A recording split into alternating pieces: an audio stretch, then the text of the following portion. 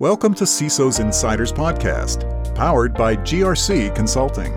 In this podcast, we'll be interviewing leading CISOs and security leaders in the industry for light, eye-level conversations.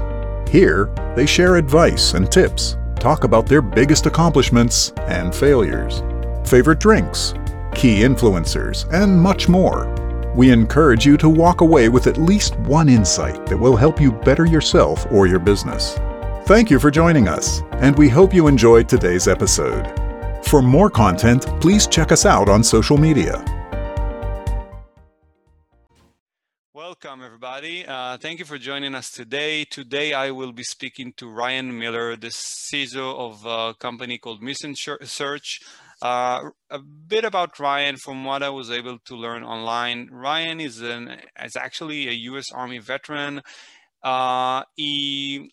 Upon his discharge, I believe he started off as a system admin before moving on to different roles as a consultant and also served as a virtual CISO for a few companies. Nowadays, as I mentioned, Ryan holds the position of a full-time CISO for Mission Search, staffing and recruitment.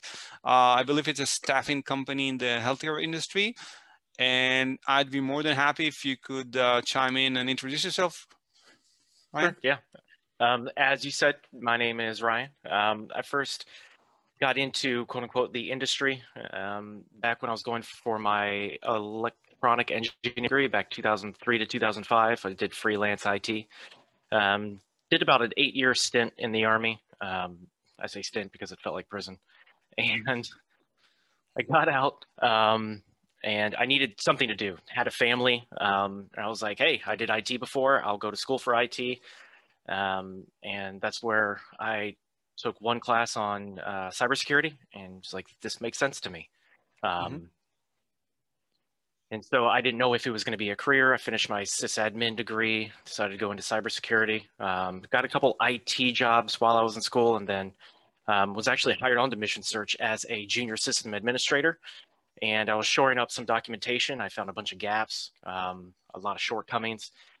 I presented it to the chain of command, and then like, hey, you're in charge of security now. And then I got into consulting after that. Yeah, and I'm sorry, that was during your time in the Army when you? No, this was after I got out of the Army. Yeah. Okay, because you said chain of command, so that's just you just stuck to the Army lingo. Okay, got it. Okay, but 8 years, that's a substantial period of time to be serving your country, right? Yeah. It was. I did 3 deployments in those 8 years. The first 2 came relatively quick within the first 4. Was stationed in Anchorage, Alaska. Fort Richardson, and then PCS, or change duty stations, down to Fort Bliss, El Paso, which looks just like Afghanistan. I really did not like being there. Anyway, I was there for about 1.5 years, went on another deployment, then I was back from my deployment for about a year and a half before I got out. Okay. And I know it's customary in the US to say thank you for your service. So thank you for that. And you mentioned having a family. So because my next 2 questions, are about your marital status and actually your favorite drink. Right. So the story behind me getting married is unromantic and interesting at the same time. So I was in Iraq in 2007 with my first unit, and I was a truck driver, and I had to take my truck in for a service. And the mechanic that worked on my truck turned out to be my future wife. So she didn't pay any attention to me at first, completely ignored me because she didn't like truck drivers. She thought we were annoying, pesky, didn't want us around. Well, my first line supervisor told me I had to stay there. So I just sat on a bench quietly trying to, create some sort of small talk to pass the time, and she wouldn't even look at me. So I guess my persistence paid off. We ended up going on a date a few weeks after to the dining facility on the Forward Operating Base, or FOB, and the rest is history. So the interesting part about the proposal is we were in the National Training Center getting ready for our second deployment. And we're in the middle of the desert in California. And a bunch of people in the unit had been teasing us like, oh, you know, you two are going to get married. And she was always saying, no, I'm never getting married. And I went into her tent one day, sat on her cot. She was getting ready to go do a training regimen at a control point, stimulated. And I sat down next to her and I go, you know how everyone's saying that we should get married? She goes, yeah. She kind of gives me side eye. I go, we should just do it. She's like, what, really? I go, yeah, let's just get married. And she said yes. So that was the engagement and proposal. Well, she was playing hard to get, but I guess it paid off. And you know, I couldn't help thinking about this song. You probably know it. It's called "Don't Touch My Truck." Yeah, for some reason, it's one of my daughter's favorites. Okay, that's definitely an interesting story. Moving on to the next icebreaker question here. What's your favorite drink? It is water with Mio. It's a holdover from my time really from deployments, because you just suck down water whenever you can get your hands on it. Just get the habit up. I mean, like 90 to 95% of my fluid intake is water. The rest is like juice. Okay. You certainly spoil the statistics here. You know, usually it's single malt or beer in some cases, but okay. Well, I mean, I occasionally drink. If I go for beer, it's usually something citrus based. And then, yeah, I mean, liquors occasionally. It's usually lemonade and vodka. It's kind of a weird mix, but it works for me. So, okay. So let's get started with the heavier questions here. Looking back on your career, what's the one thing you wish you'd known before you began it? Yes. So this gave me a lot of problems early on. And it's finding the balance between security and operations. I had this really bad habit because, like I explained, I came in, we had a lot of gaps, we had a lot of shortcomings when it came to security, to mission search. And I got in this mindset of secure because I was kind of panicky, right? I had no visibility into the environment. Had no policies, no processes. I mean, a whole new information security program. And so I always attempted to over-secure things. And I finally learned through people on the verge of hating me that, hey, I really need to sit down and gather these user requirements for their workflows, for the services and products they use, and then design the controls around that. Because there will always be a little bit of inhibition when it comes to doing work with security controls, but they can't be so much that they make the user angry or the employee angry, and then you end up with less collaboration. Yeah, and you know, I think the tension between operations and security, and in some organizations between engineering and security, is always there. And you know, actually, this ties up to one of my follow-up questions about the role of the CISO as part of the IT organization.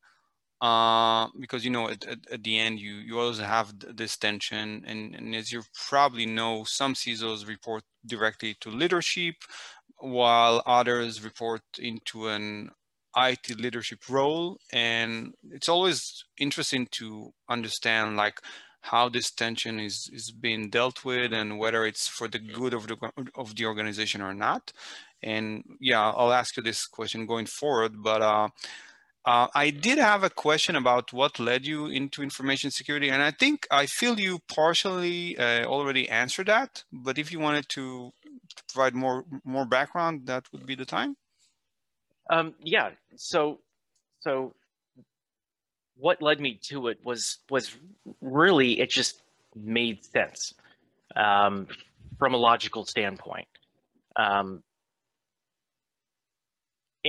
It partially has to do with my time in the military and the way they teach you physical security and controls, mitigation, like barrier standoff distance, serpentines to slow vehicles down, staggering defenses.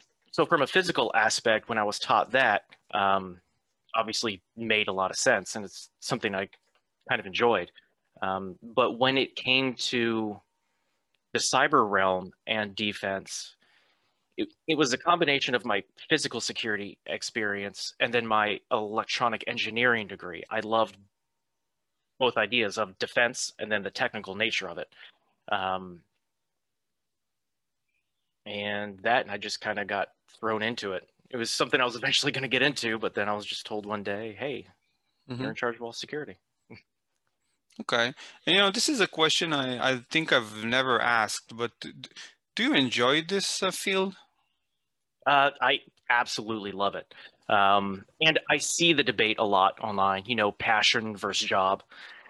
And I have a real problem with that, right? Because I can see both aspects, but the cornerstone of information security is harm reduction. In order to be effective at harm reduction, you have to have empathy and you have to listen actively. So when you combine those traits, it's difficult for me to see. Like I said, I can see it, but it's difficult for me to see it, how someone can treat it as just a job.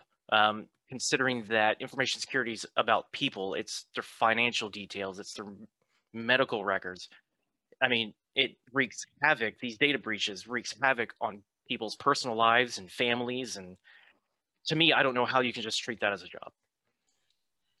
Yeah, and I've been seeing this a lot lately. Where, I'm speaking to a lot of CISOs, like the sense of a mission, or and combined with passion as well. Actually, I think more individuals than not have actually said that this is what they love to be doing, and some even don't consider it a job. While others love the aspects of continuously learning the field, and because you can always learn more and more security domains, right? Yeah. I mean, it's not a job when you love what you do. Yeah. It comes easy, it comes natural. And speaking to your point about constantly learning, to me, information security is still in its infancy. We're still figuring this all out when it comes to psychology, controls, the best way to do everything, right? That's why best practices are constantly changing. Why we're able to evolve technology and mitigate threats. It's we're still a long way off from what I would consider us being a mature industry. Yeah, and I think to your point, that's the reason that the most successful attacks are executed through exploiting the weakest link, which is always humans, right? It's always been and probably always will be. Okay, and I know you touched a bit about some failures, but if you could point to like what was your biggest failure and what did you learn from it? I would say it goes back to towing the line between security and operations. Okay. Because that's also a time when I realized that information security was more about the mind than technology itself. Because if you can't get people to buy in to an industry that's in its infancy and people can kind of see a need for it, but don't really understand the need for it, like it's still a very weird space when it comes to the perception of information security in society as a whole, at least in the US. I'll speak to that. Okay. And that's interesting that your perspective is that security, it's in its infancy. Being around the block a few times myself, I've been in this field since year 2000. And if I compare what we have today and the maturity, let's say around application security, especially nowadays with Docker technologies, Kubernetes, So, maturity around application security, around compliance, even around the awareness that leadership have these days. And I compare it to, the year 2000, where information security was considered, if you run a scanner on the network and come up with a list of open ports. I think we've made some significant strides here, but yeah, to your point, I think the human factor that you were addressing, I think that still is the weakest link for sure. Yeah. So I know at one point you had remarked that we've come a long way from doing local scans for open ports to now, we have OWASP, we have these really sophisticated detection engines. And my point was that the industry hasn't matured. We've matured quite a lot technically as far as information security goes, but conceptually we're far, far, far away from being mature, right? And case in point, case in point, I'll try to make an analogy. I'm not really sure if it works, right? So when you need car insurance, you know where to go for car insurance, right? Yeah. You know the terms, you basically know what the coverages are and what you need for the most part. I mean, even going to the doctor, you know the names of body parts and illnesses, and you can kind of grasp what he's saying, maybe ask some questions so the doctor puts it in more layman's terms. But information security, where does the layperson know to go for that? So, and I completely agree with you, but I think, this is one of the merits of regulations, because if you're in a regulated environment or in a regulated industry, actually, so you have someone you can talk to. And I think that's, and again, I'm not saying regulations solve everything, but they do provide you with some guidance on in and around specifically like which frameworks you need to address, what it is that you need to do. I do agree with you that, if you're like, a newly minted company in an unregulated industry, so yeah, it's a green field there. And I'm not sure if that was the intent of what you just said or not. Partially. Let's take it a step further. Mom and dad, right? If they don't have a child that's in the industry, where are they going for information on good security hygiene? For us to take the concepts that we work with at a mid and technical level within the industry to distill them at a high enough level so people's eyes don't glaze over as soon as you say information security, and teach them those concepts and be able to get them to work with those concepts, we are way, way far away from achieving that goal. And I think as an industry, if we can get to a place to where we have near ubiquitous, and just knowing that someone should do something and they know where to go, we'll be a lot better off as a society. Got it. So you're talking about actually commoditizing cybersecurity, information security, and bringing it down to the B2C space, whereas most of the initiatives are mostly focused on like the B2B, business to business, when you share information and share data. But let me rebuttal that notion with with a bold statement. I personally believe that people nowadays, especially if we're talking about millennials or Gen Z, sorry, I don't think anybody really cares about their, private information, and the fact that everybody's posting everything on Facebook, Instagram, and TikTok and whatnot. I don't really think that, people care too much about it. They will care if you steal their money or their credit card, because, that actually, they can feel it like immediately. Right. But I mean, and that's just my notion here, right? But I understand. I understood more about what you were saying, actually. Yeah, and I mean, I completely agree with you. And in this younger generation,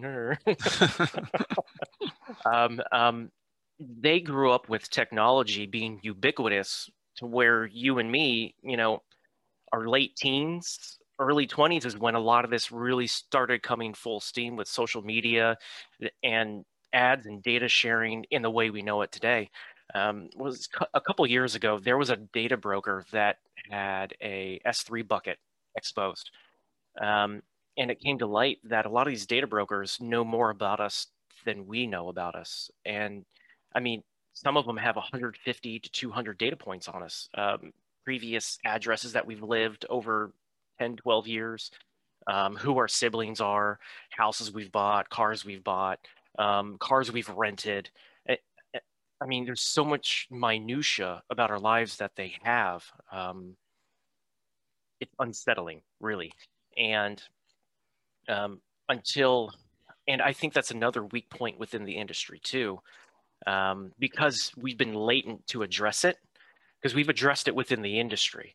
And I think within industry, we're quite mature, but as an industry as a whole, and truly affecting public policy, public perception, public behavior, we just have so much further to go. Yeah, but I think I personally, I think it's deeper than that. It's deeper than, just cybersecurity or even compliance, because you're talking about, so, the same rationale that you just used was that was the trigger for, a guy by the name of Alice McAllister to initiate the CCPA, the California Privacy Act, a few years back, because he was very disturbed on, on the amount of data that Google has on us. And I think you used the same phrases there. But, so on one hand, you have all those regulations and laws that come into play, but then, how you enforce them and how you educate them, that's a completely different matter. And even in those frameworks and laws, so I wouldn't say that companies can abuse it, but there are so many ways you can circumvent the law. And then once you put a law in place like CCPA, then one can claim that, let's just take now, for example, like the COVID era, right? So where does privacy come into play as opposed to the tension, between what's more important, the privacy of the individual or the greater good? So, and so you create systems you create complex systems that are getting more and more complicated, and the more complicated the system is, the more it's hard, the harder it is to manage it and to actually make it efficient. And again, at the end of the day, it goes back to the I wouldn't say simple-minded, but it goes back to the layman. The normal folks out there don't really care about that. That's my personal opinion, right? And you're 100% correct about that. But the thing is I would hate for our industry to get caught up in a logical fallacy in that because so many people don't care, it's not something worth pursuing. People should care. They need to care. To me, it's an imperative because of what's at stake. And there is a deeper conversation to have when it comes to ethics within these technology companies that collect this kind of data, right? Because capitalism says profit at all cost, even at the expense of lives, which is why we have OSHA, which is why we have Environmental Protection Agency regulations. So there's kind of a crisis of morals almost when it comes to dealing with people's information, because that's people's lives.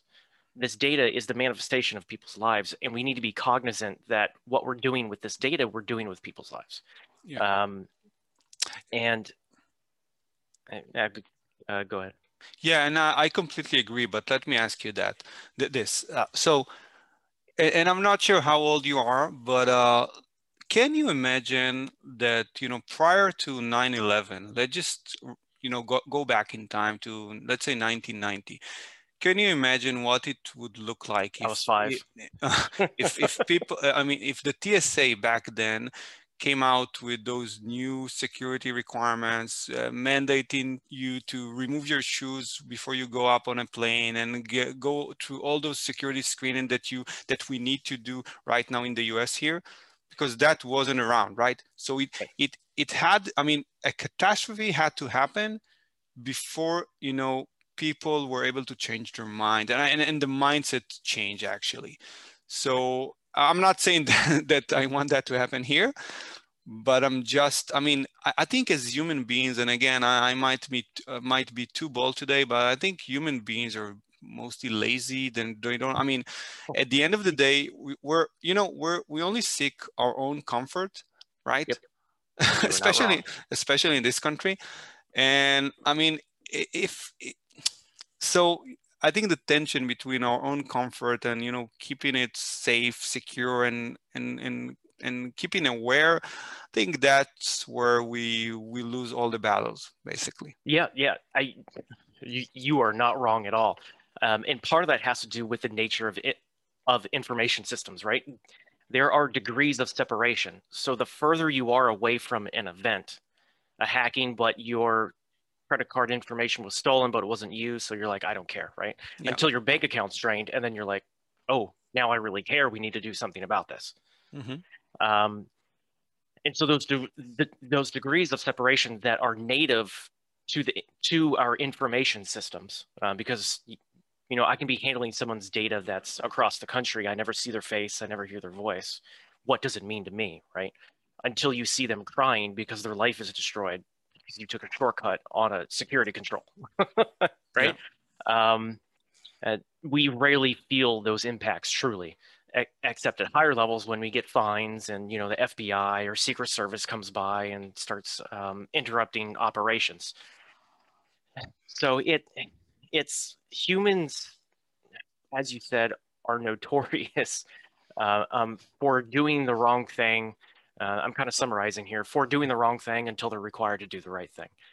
Yeah, exactly my sentiment here. Great. Yeah, I mean, but thank you for the insight and this conversation. Yeah, real quick, almost slipped my mind. I wanted to touch on what you said about COVID, and when it comes to how do we share information and when do we violate privacy. And I took a couple philosophy courses in college, and I always found, and maybe in this aspect, I'm looking at it a little too simply, but we would get, or the professor, right, would try to get us into these really complicated discussions about what's right and what's wrong. And to me, it was always, what does the least amount of harm? That's what you do.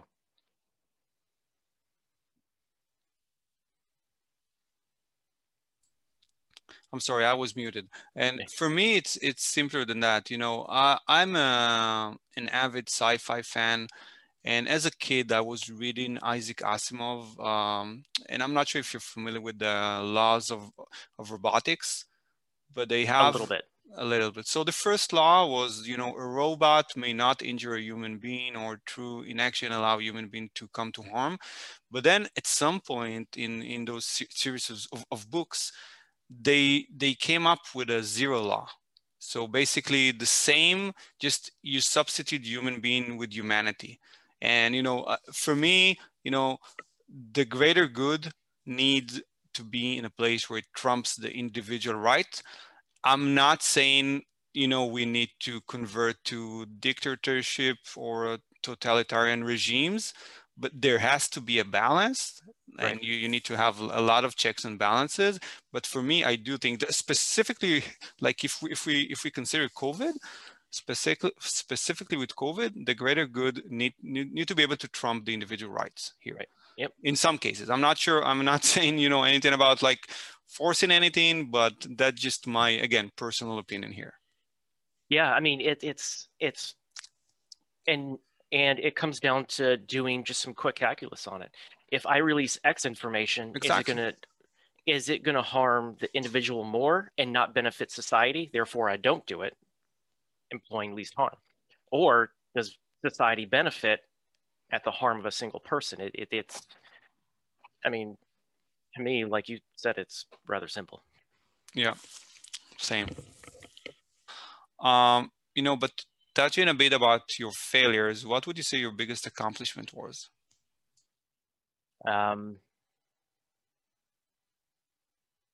Being able to teach business leaders that when it comes to making decisions about information security within an organization is more about, isn't just dollars and cents calculus. It has to include empathy, because business leaders are like ROI, ROI, ROI, ROI, like ad nauseum, right? If I spend this much money, you know, how much of this regulatory or financial liability am I going to mitigate to make it worth it? What's the cost of the asset? On and on. And that's great. You have to make those. But if you're not approaching it from the aspect that you need to do this, not that you have to do this, it's going to affect your decision making as a whole and what you should and should not protect, even with the dollar and cents calculus. Yeah. And you know, I know for a fact, testing to myself, when you run a company, you have to be looking at the bottom line. But I get what you're saying. You know, doing it without empathy, especially when it might affect people's lives. And I believe, you know, you're in the health space, so you know, obviously tons of PII and PHI there. It could really affect real humans, real day-to-day lives. So definitely, I understand your point here. Yeah. To that real quick, I'm actually in the middle of writing an article. It's been about a year now that I've been writing this article. But we have to deal with vendor management system companies. And basically what they are is they're a middle person between us and the facility. So the facility says, hey, I have a job order. I need you to go get this kind of doctor for me. And then you're going to use this system to upload their records, health records, their, you know, PII, whatever. And so on the facility side, when they view that, they have all of these account controls to where you can limit access to PII and PHI. But on the business associate side, it's free for all. If you have an account within an organizational account, you can see every document. That's how most of them are. And so it's this huge kind of dead area within the high tech space, where there's all this liability, but these VMS companies, one of them straight up told me they don't care. They're like, we develop for the facility side, not really for the business associate side. Because there's some of our recruiters that have to log in to see a status of a job and get certain information, to where just logging in, they can access that candidate's protected health information when they shouldn't be able to, but we have no control over it. So essentially, if we want to do business, our hands are tied using an insecure system. So I'm writing an article on these specific companies that have these very, very poor practices, or just absolute apathy or lack of knowledge for their compliance requirements. So we'll see how that lands when I'm done writing it. Yeah, you know, I think there's always going to be black holes when it comes to regulators. You know, some groups there that have not been regulated yet, and I know you know, there is some movement around that here in the U.S. So HITRUST, you know, has been very effective in the health space, but they're rolling it out in such a way that they're going after the big fish first, and they're doing similar. They're having a similar process with the CMMC nowadays, like the DoD. You know, it's rolling out the CMMC with the same purpose in mind, to secure the supply chain.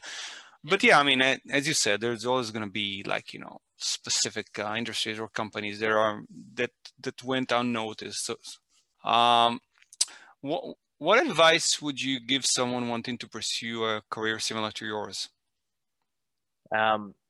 If you want to be successful and you want to make an impact, because everyone judges success differently, right? Some people are like, oh, I want to make 150,000 a year. I'm more result oriented. I'm concerned about the impact and positive change I can make in an organization, a person's life, with what I do.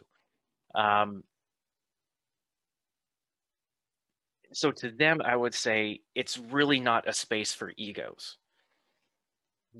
because of at the pace things are changing, and at the rate that you make mistakes first coming in, and even throughout your career,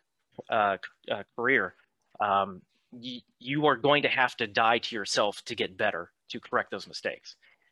Ego gets in the way of that. Ego says, you know, I'm the best at what I do. I've I've reached the top, I've learned what I need to learn, and you become stagnant. That would probably be my biggest piece of advice. Mm-hmm. Okay, thank you. Now, my next questions, we already touched on it a bit about the role of the CISO as part of the IT organization. And I know you mentioned, the tension between operations and security. And so I can assume that your answer would be about this question, like, what do you feel about the role of a CISO being a part of the IT organization? I can assume that your answer would be that it needs to be in that organization, and it's actually an integral part. This is just my assumption. Correct me if I'm wrong. And actually, I would also like to hear if you see any cons to that structure, as opposed to like reporting directly to another leadership position, let's say the COO or the legal counsel or anything like that. Right. So when it comes to reporting, obviously each company is going to have their own preferred way, and if it works, hey, it works. If it doesn't work, maybe consider changing it. But as long as there's progress, it's the reporting I really don't care about. To me, security and IT have to collaborate, because if you're not securing it as you're building, and it's tack on security, you're going to have disruptions, you're going to have stress, you're going to have mistakes. So we're going to get to a point where IT and IT security is virtually the same. It's going to have to be, what's the word for it? I think cross-pollinating. Yes, thank you. Yeah. And eventually become one department. Yeah. Because coming through and having someone on Twitter put it really well the other day. Right now, information security is OSHA. We're the ones that come up behind IT and, are you doing everything right? We're going to audit you. We're going to do this. We're going to do that. And so you kind of have like this looking down approach almost. And it can't be that way. We have to be peers. Mm-hmm. Yeah, and that's actually part of my mission, to connect peers together. And we can talk about this. Yeah, we can talk about this offline. What would and as a CISO and as someone that's been in the information security industry for a few years now, I think most of the practitioners there are self-learners, and I like to ask the following questions about what were the best resources that have helped you along the way?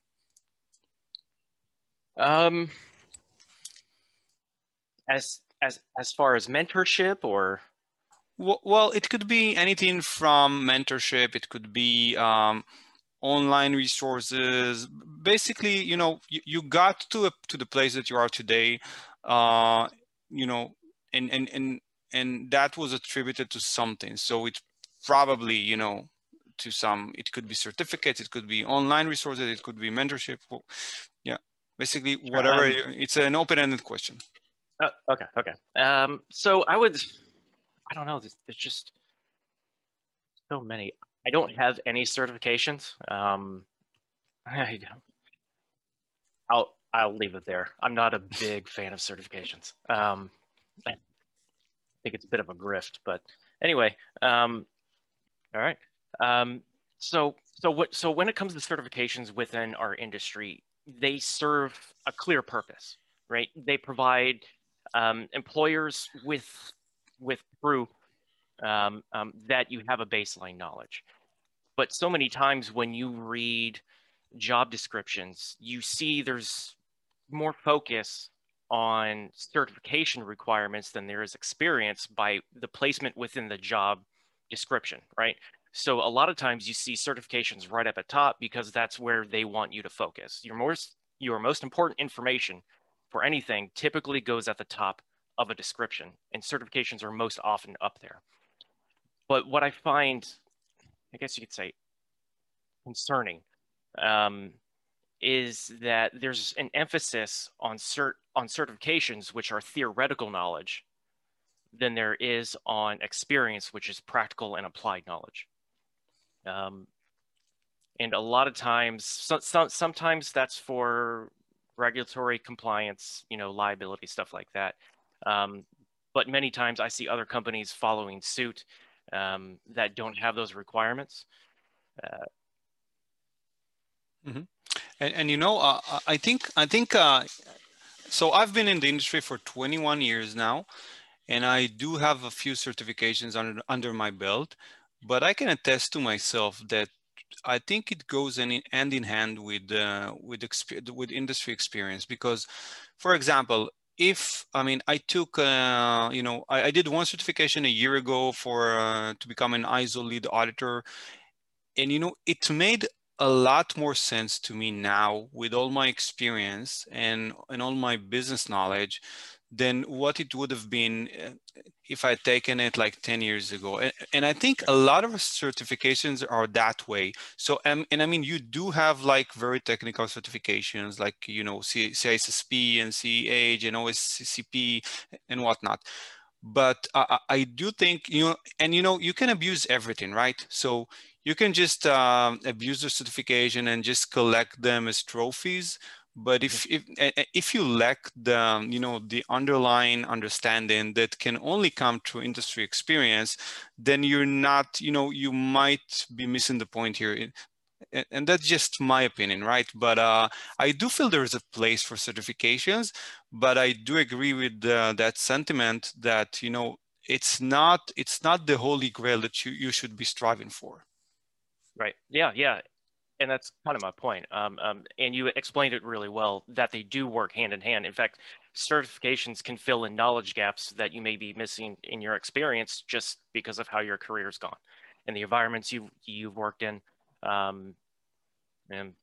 it's I just, companies that are hiring, I see a consistent overemphasis on theoretical knowledge rather than practical knowledge. Mm-hmm. So what would your advice be to the hiring personnel then? Not to look at certification, to run through a different type of test, or what, basically? Right. So I life is nuanced, right? And within our industry, there's so much always going on that we try to distill things at times, such as in hiring, to the highest level possible so we can make a decision as quickly as possible. And I think that does us a disservice at times. The way I look at a potential hire is I always consider personality, temperament, how they would mix with the team first, which you can get a decent handle on through a good conversation. I don't even want to call it an interview. I converse with people, right? I don't sit there and I don't hammer them with questions. I just talk to them. And from there, I go experience, and then I go education, degrees, certifications, because to me, that always,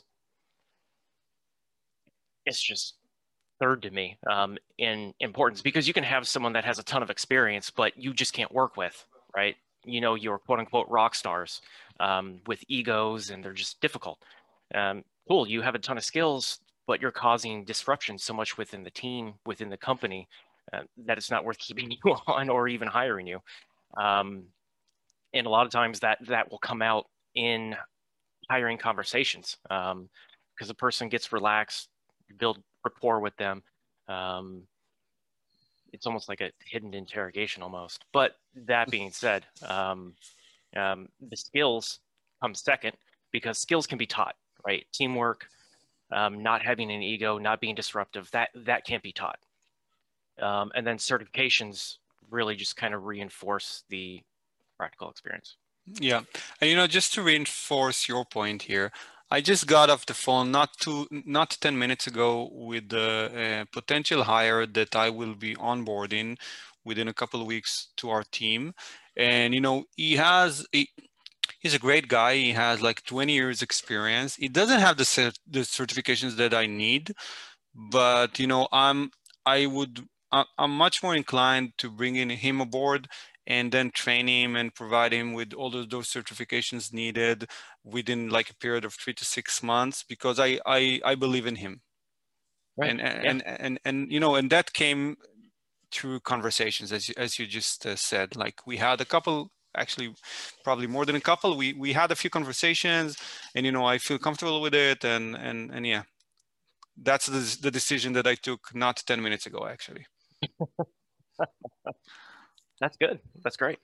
I mean, between college and just having conversations like you and I are having, with other CISOs and security engineers, architects, it really is a cumulative effect, between publications and just learning from other people face to face. Okay. Yeah, I think, you know, there, I'm not sure how to put it in like psychological terms, but I think there are individuals that have like you know, that can learn better when it's structured, you know, and this is when you go, you know, and seek out certifications and such. And then there are the free spirits that just, you know, absorb. And then Yeah. I think the brains of those two types of individuals are probably wired differently. I mean, again, I'm not, I don't know anything about psychology, and I don't know too much about I don't know too much about the brain as well, but this is just my, you know, my own experience and assumption here. Yeah, I mean, I think when it comes to classifying people as specific learners, we're doing ourselves a disservice. It's a false dichotomy, really, because everyone learns a little bit each way, right? So some people may primarily be a hands-on learner, but there's all aspects of learning is what helps us absorb. And just because we're not good at one doesn't mean we can't use it. Okay, and you mentioned briefly mentorship. Did you have any like specific individuals that you wanted to mention that that have been the most influential to you?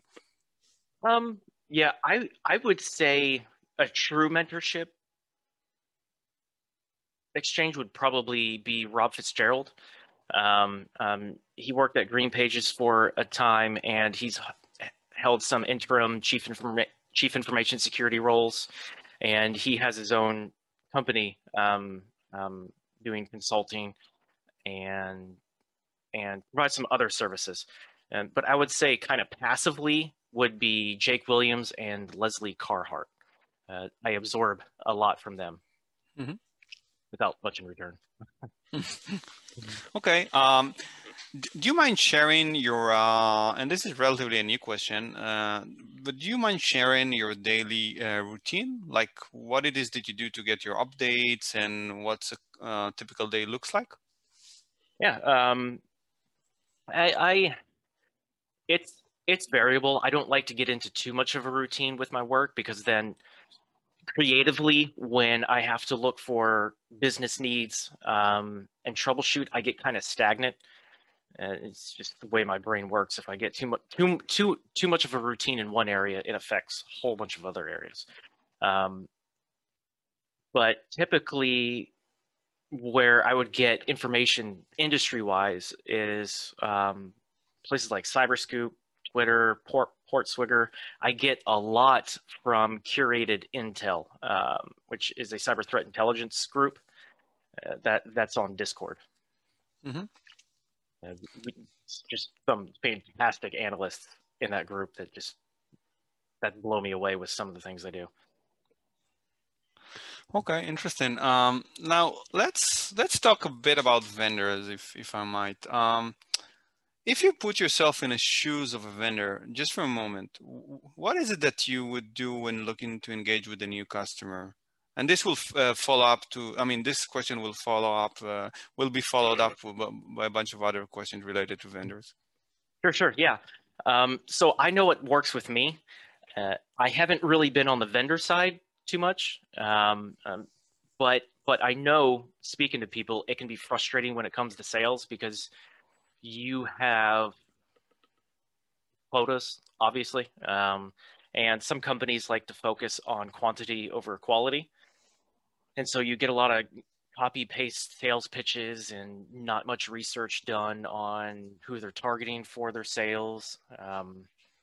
And actually just wrote an article this morning expressing some frustrations on LinkedIn. And the best way I can put it is that once you determine who you want to engage with, do your research. Find out where they're working, what they're working with. I mean, even look at their LinkedIn posts, see if you can find them on Twitter. What are their pain points? And then personalize your interaction to that. It takes time. You can't contact 100 people a day like that. Mm-hmm. But you'll end up on more vendor lists with companies and possibly sales in the end by having quality communication rather than a quantity of communication. You know, that's very interesting, because what you're saying, obviously I've heard it before, and you know, I've experienced it as well, both as a recipient of a lot of cold emails and cold calls, and also as, you know, as a provider, although we do not engage in those tactics. But yeah, I mean, you know, it's interesting because when I think of it, because most companies, when they want to scale up, they, you know, there's the American way for doing that, right? I mean, you guys invented it, like quotas and you know, put in an X amount of SDRs doing Y amount of calls per day, and then setting the KPIs in place to measure that. And, you know, the more I talk with CISOs, the more I realize, like, at least for this group, for the information security community, it's very, I mean, you can't really build a scalable organization in the old way, right?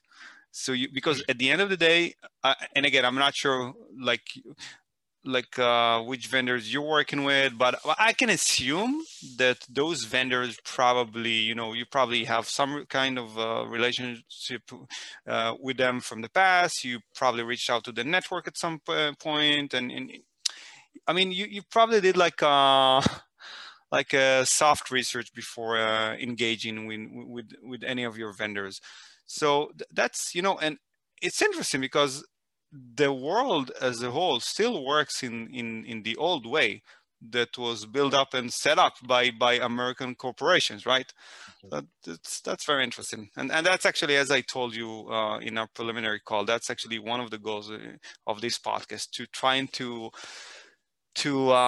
figure out, like, you know, what works and what don't.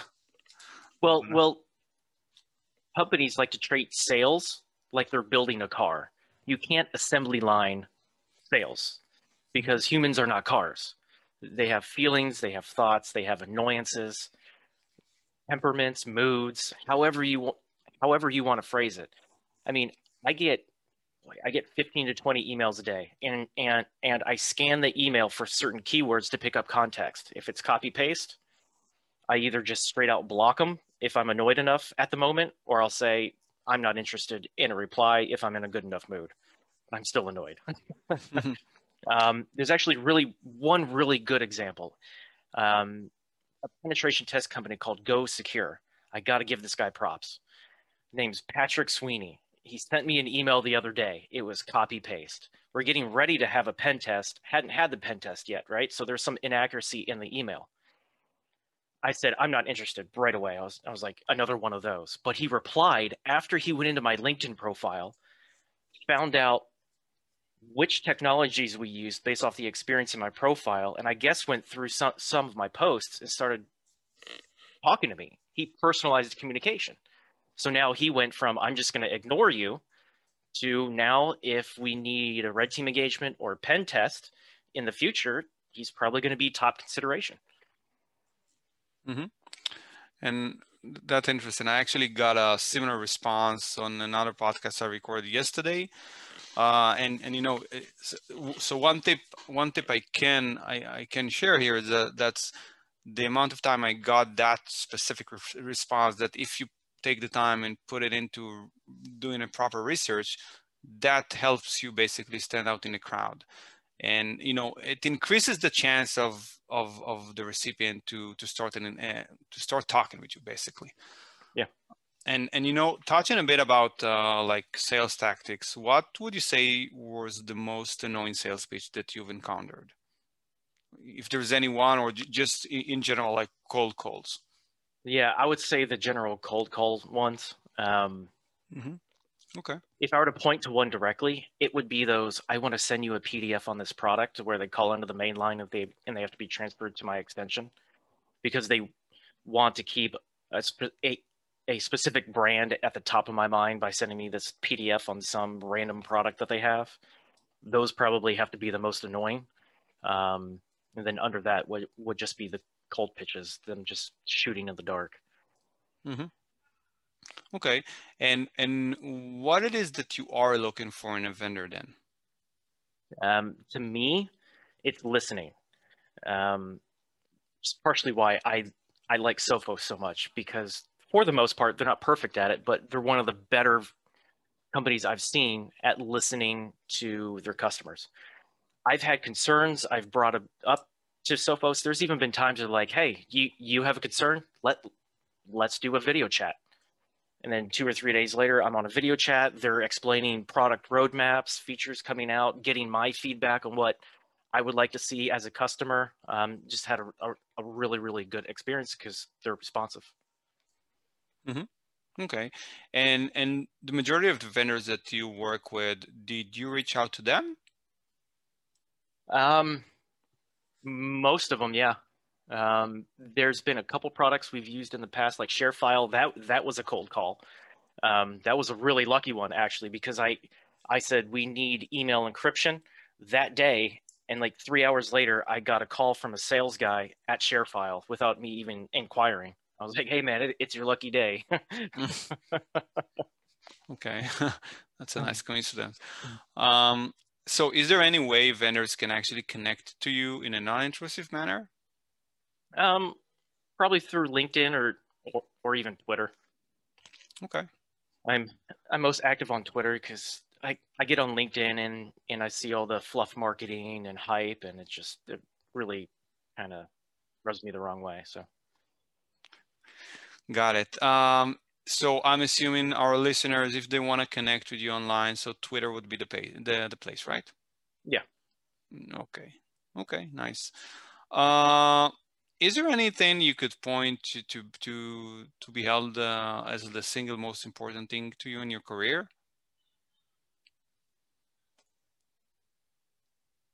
I don't know. That's a fair question. I mean, that's a fair answer as well, right? Okay, that's fine. And you know, just before we wrap this up, I do have like a couple of non-related questions that I like to ask. If you had unlimited funds, what would you do with your life? I don't know if I could fairly answer that. Until something like that happens, I don't think anyone really knows. Some of us would like to say, oh, I'd keep working. I'd donate as much as I could to charity, and world hunger. But it could very well may be that they leave the office that very day, never come back, and travel every day for the rest of their lives. Yeah, I mean, until you're in a situation like that, it's kind of like it's kind of like winning the lottery. Yeah. Until it happens, until you're under that pressure, until you have that opportunity, you really don't know. Okay, fair enough. Have you read or listened to anything recently that has inspired you and you wanted to share? I don't take inspiration in the typical sense of getting inspiration of someone had this amazing experience and they wrote about it or did a podcast about it. Now I want to go and do that thing. It's what I see wrong that I can fix is what inspires me. Okay. Okay. Also causes me a lot of anxiety, but fair enough. Okay. I want to be respectful of your time, and I just wanted to thank you for taking the time to jump on this call. It was a pretty quick turnaround here, and again, I enjoyed talking with you, and hopefully the answers that you provided would resonate with some of our listeners, and maybe even potentially help some people out. And I wish to you all, all the success in your role, and just keep enjoying doing what you're doing. And yeah, thank you again. All right, and thank you for having me on. This has been a great experience. Yeah, thanks, Ryan.